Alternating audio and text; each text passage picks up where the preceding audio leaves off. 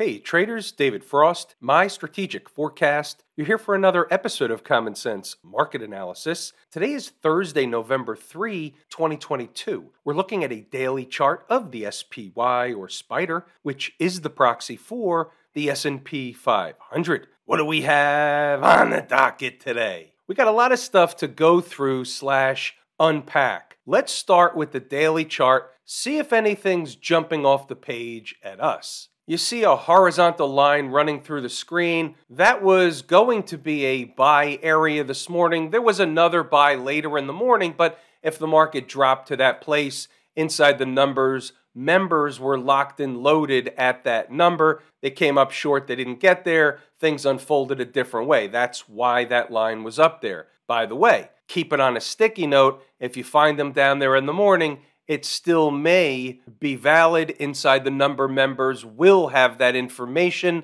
at 0 dark 30 on an as-needed basis. Let's get back to doing the daily chart assessment. They're below the 20-period moving average. It's an area we mentioned last night, but what's interesting is something way different than that. You'll recall we had two head and shoulders patterns conflicting with each other. One was of the normal regular wave variety that has, and it not was, but still is, and has a $340 give or take target in the SPY. That's still operational and valid despite what kind of bounces we get in the downtrend. The second thing we had was an inverse head and shoulders pattern that would send price to a ultimate target if reached up in the 390s area. They haven't got there yet. They got to 390 and a little bit of a spike of it, but they did not, and I repeat, did not complete the inverse variety head and shoulders pattern. But wait, there's more. Wait till you see this. And anybody that has any doubt whether the market trades technically sound the majority of the time, take a gander at this one.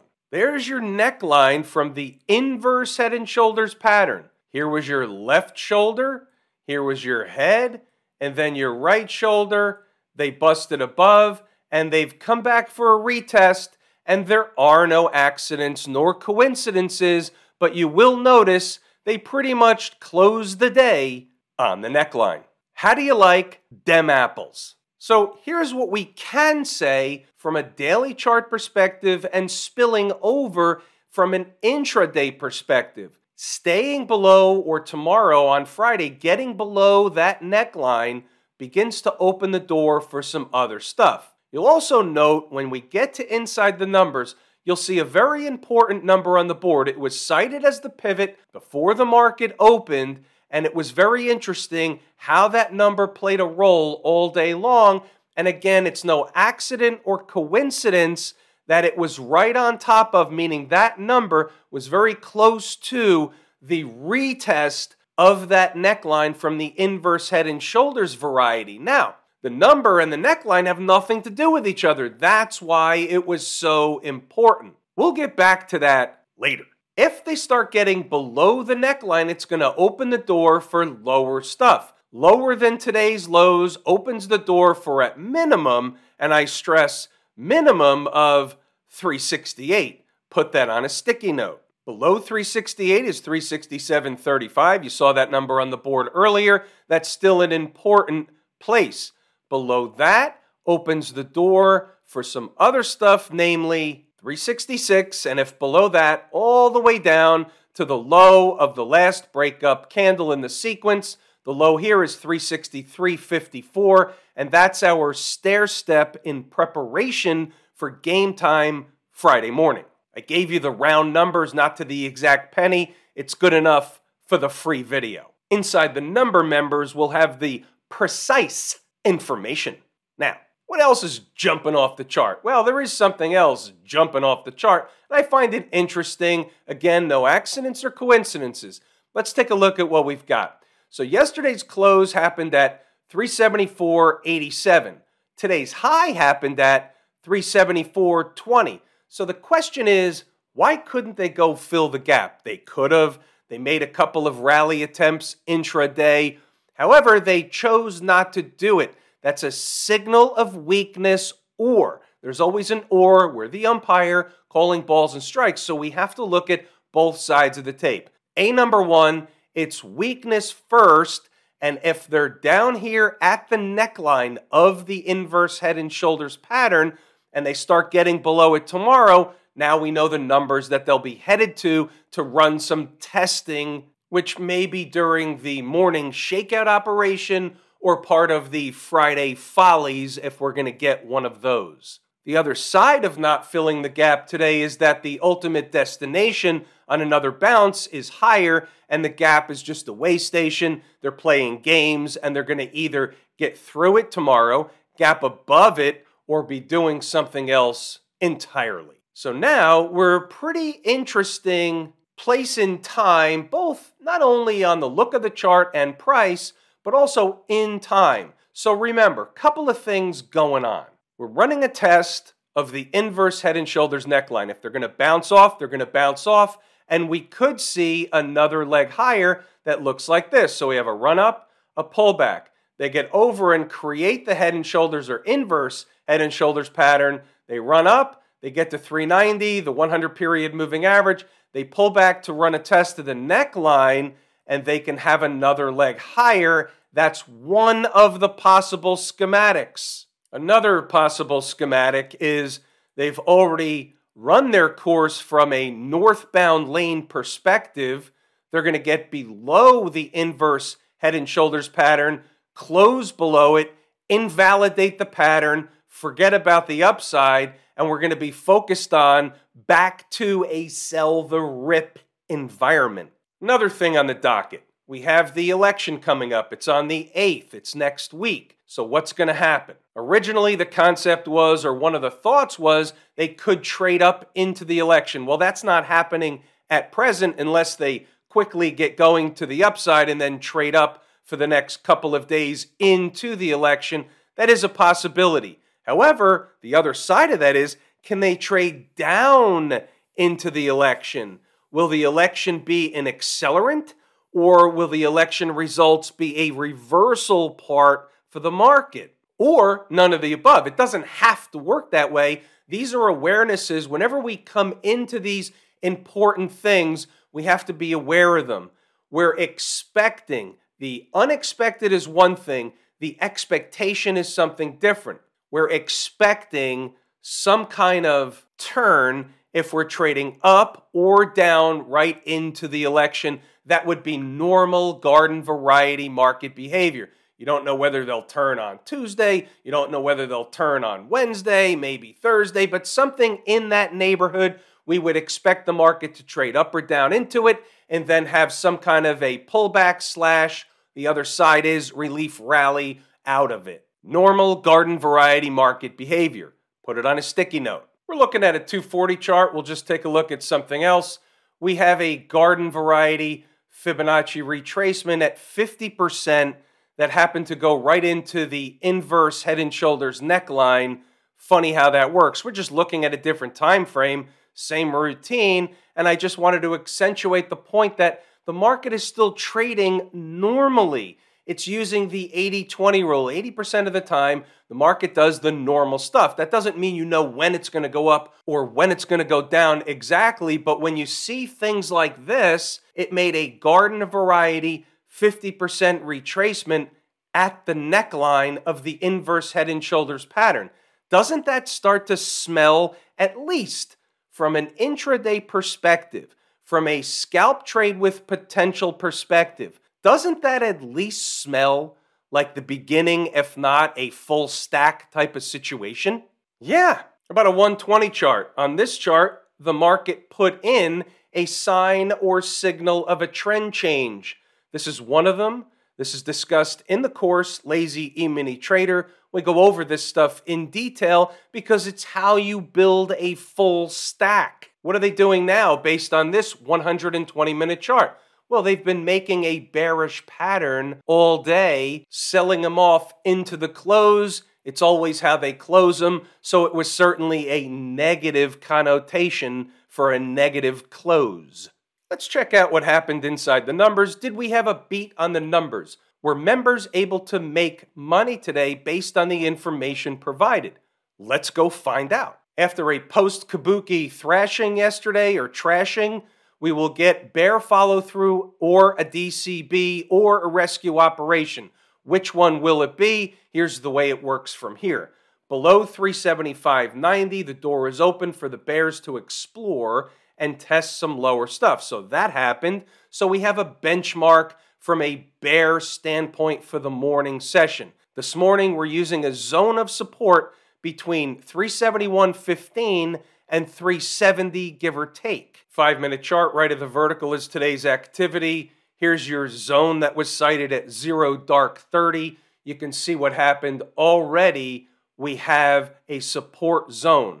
You can see what happened early in the morning. They took the market down. It was a continued from the pre-market meltdown operation. They came into the zone. They tested both numbers. They bounced away back up in the northern direction. Start closing candles below 370. It opens the door for another leg lower. We'll get more into that as you can see when the day gets underway. We have rescue operation information, but we didn't need that, so you'll see that come up later on as the market does begin to bounce. They're going through a morning meltdown routine. This is at 9 o'clock. Below 371.35 opens the door for the big fat round number of 370. And if below, we'll begin to open the door for lower stuff. We're not saying they get there out of the chute, meaning that's kind of one of those bigger time numbers. You don't expect them to just run right down there. They usually have some kind of bounce or rally operation first, and that number wasn't visited today anyway, but it is still important, so keep it on a sticky note.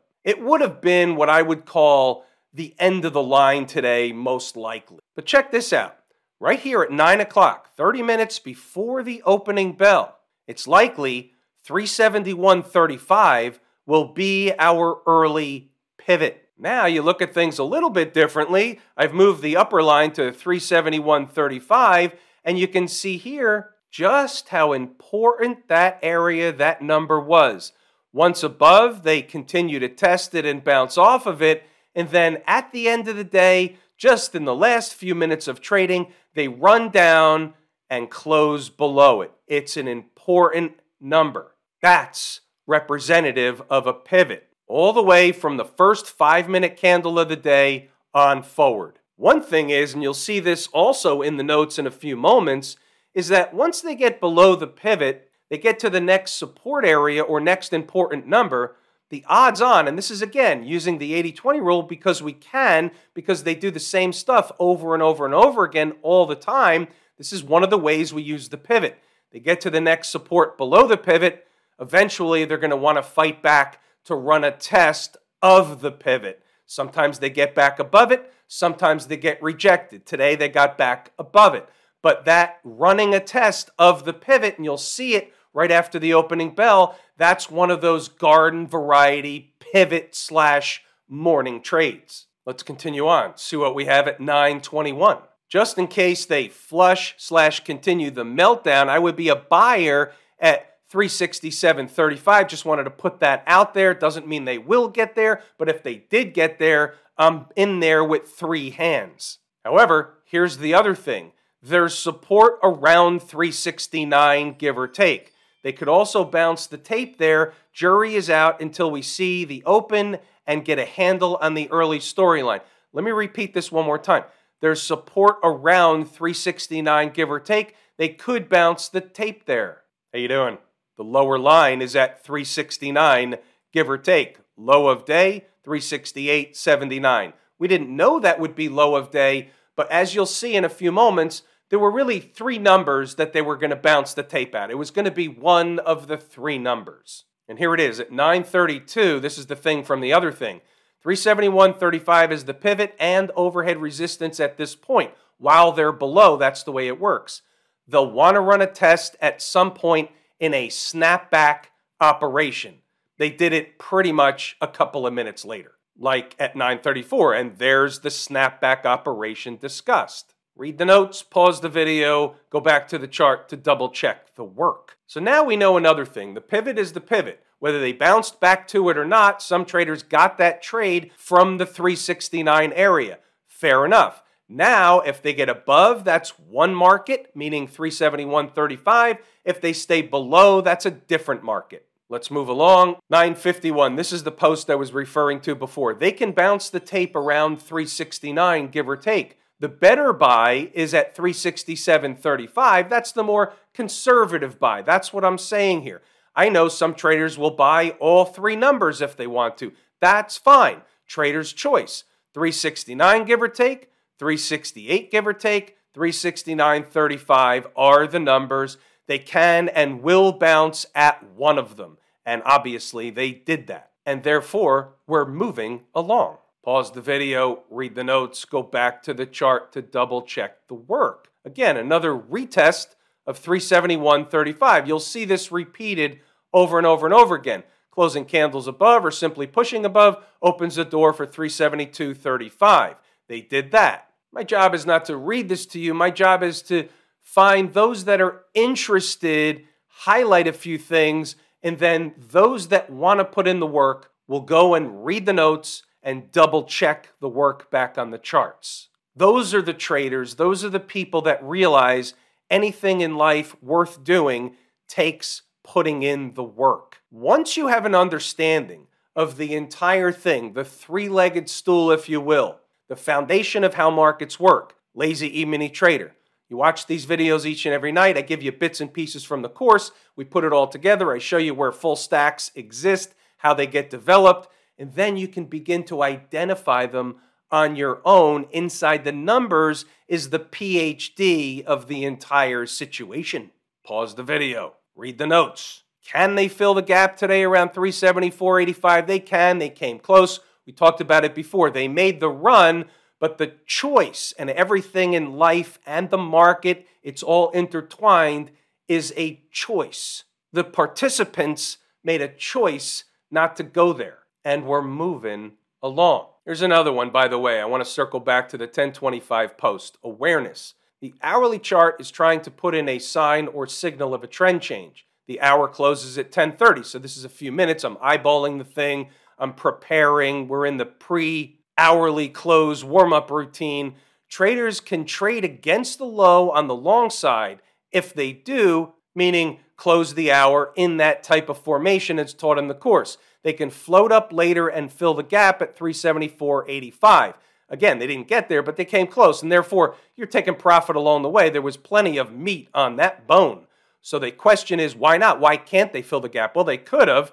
Closing candles below the low would be the incorrect trade. Garden variety retracement is normal. So this is at 10:25 before the hour closes. Just to give you a sense of where we were, this is at 10:25. That candle closed at 371.69. They did it pretty quickly. They ran up to a high in this particular push, 373.69. That's a nice little intraday number. Pause the video, read the notes, go back to the chart to double check the work. It's all in here. How about we go and circle back to stocks on the move? We only had one that hit its entry objective today. That happens, but there just wasn't a lot of stuff. Despite the small meltdown occurring in the pre-market and right around the opening bell, there wasn't a ton of stuff moving into interesting numbers. There was some stuff moving, but they weren't coming into specific and important numbers. We'll take a look at LNC. Doesn't look like much. Big time haircut at the opening bell, down 30% or so at the open, or at least where the number was, 33% where the number was, 35.79. They creeped into it. It's the manner in which conversation. They bounced off of it. They gave the base hit. They gave about a buck bounce off the number, but they creeped into it. It's not the manner in which. However, the takeaway is what? You got it. The numbers work. What's going on over in Camp IWM? Well, they came into a number, I believe I put that on the board last night, or maybe before. Anyway, you have to look at it. Here's what they actually did. The number is the number. They also had a breakup candle low in the sequence corresponding with a 20-period moving average. The breakup candle low is all the way down at 173.56. The moving average is where it is, and the low today, 174.11, and the bounce. They did, by chance, fill the gap. So we have a divergence from the IWM perspective to the SPY perspective. Camp IWM fills the gap. The SPY folks do not. By choice, but do not. If they fall tomorrow in the Camp IWM situation, 172.70 would be the number I would put on a sticky note. Below that, 171.40 is also important. Again, another sticky note or the same one. What's the number where IWM would give a signal if it was going to be pulling one of these situations where the market goes up, pulls back, goes up, pulls back. Each time it pulls back, everybody thinks the rally's over. Then all of a sudden, somehow, some way, it goes up again. What's that number that would trigger us to think that it's actually starting to do this type of thing and has legs and could potentially move higher one more time? What is that number? 179.25.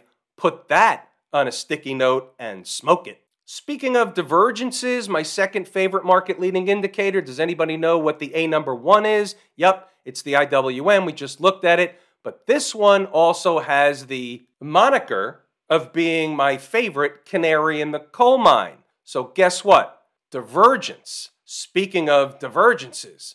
So this was up almost 1% today. In all these markets, the weekly close is going to be very telling. So I will be doing a lot of work over the weekend at minimum of just assessing where the weekly closes were.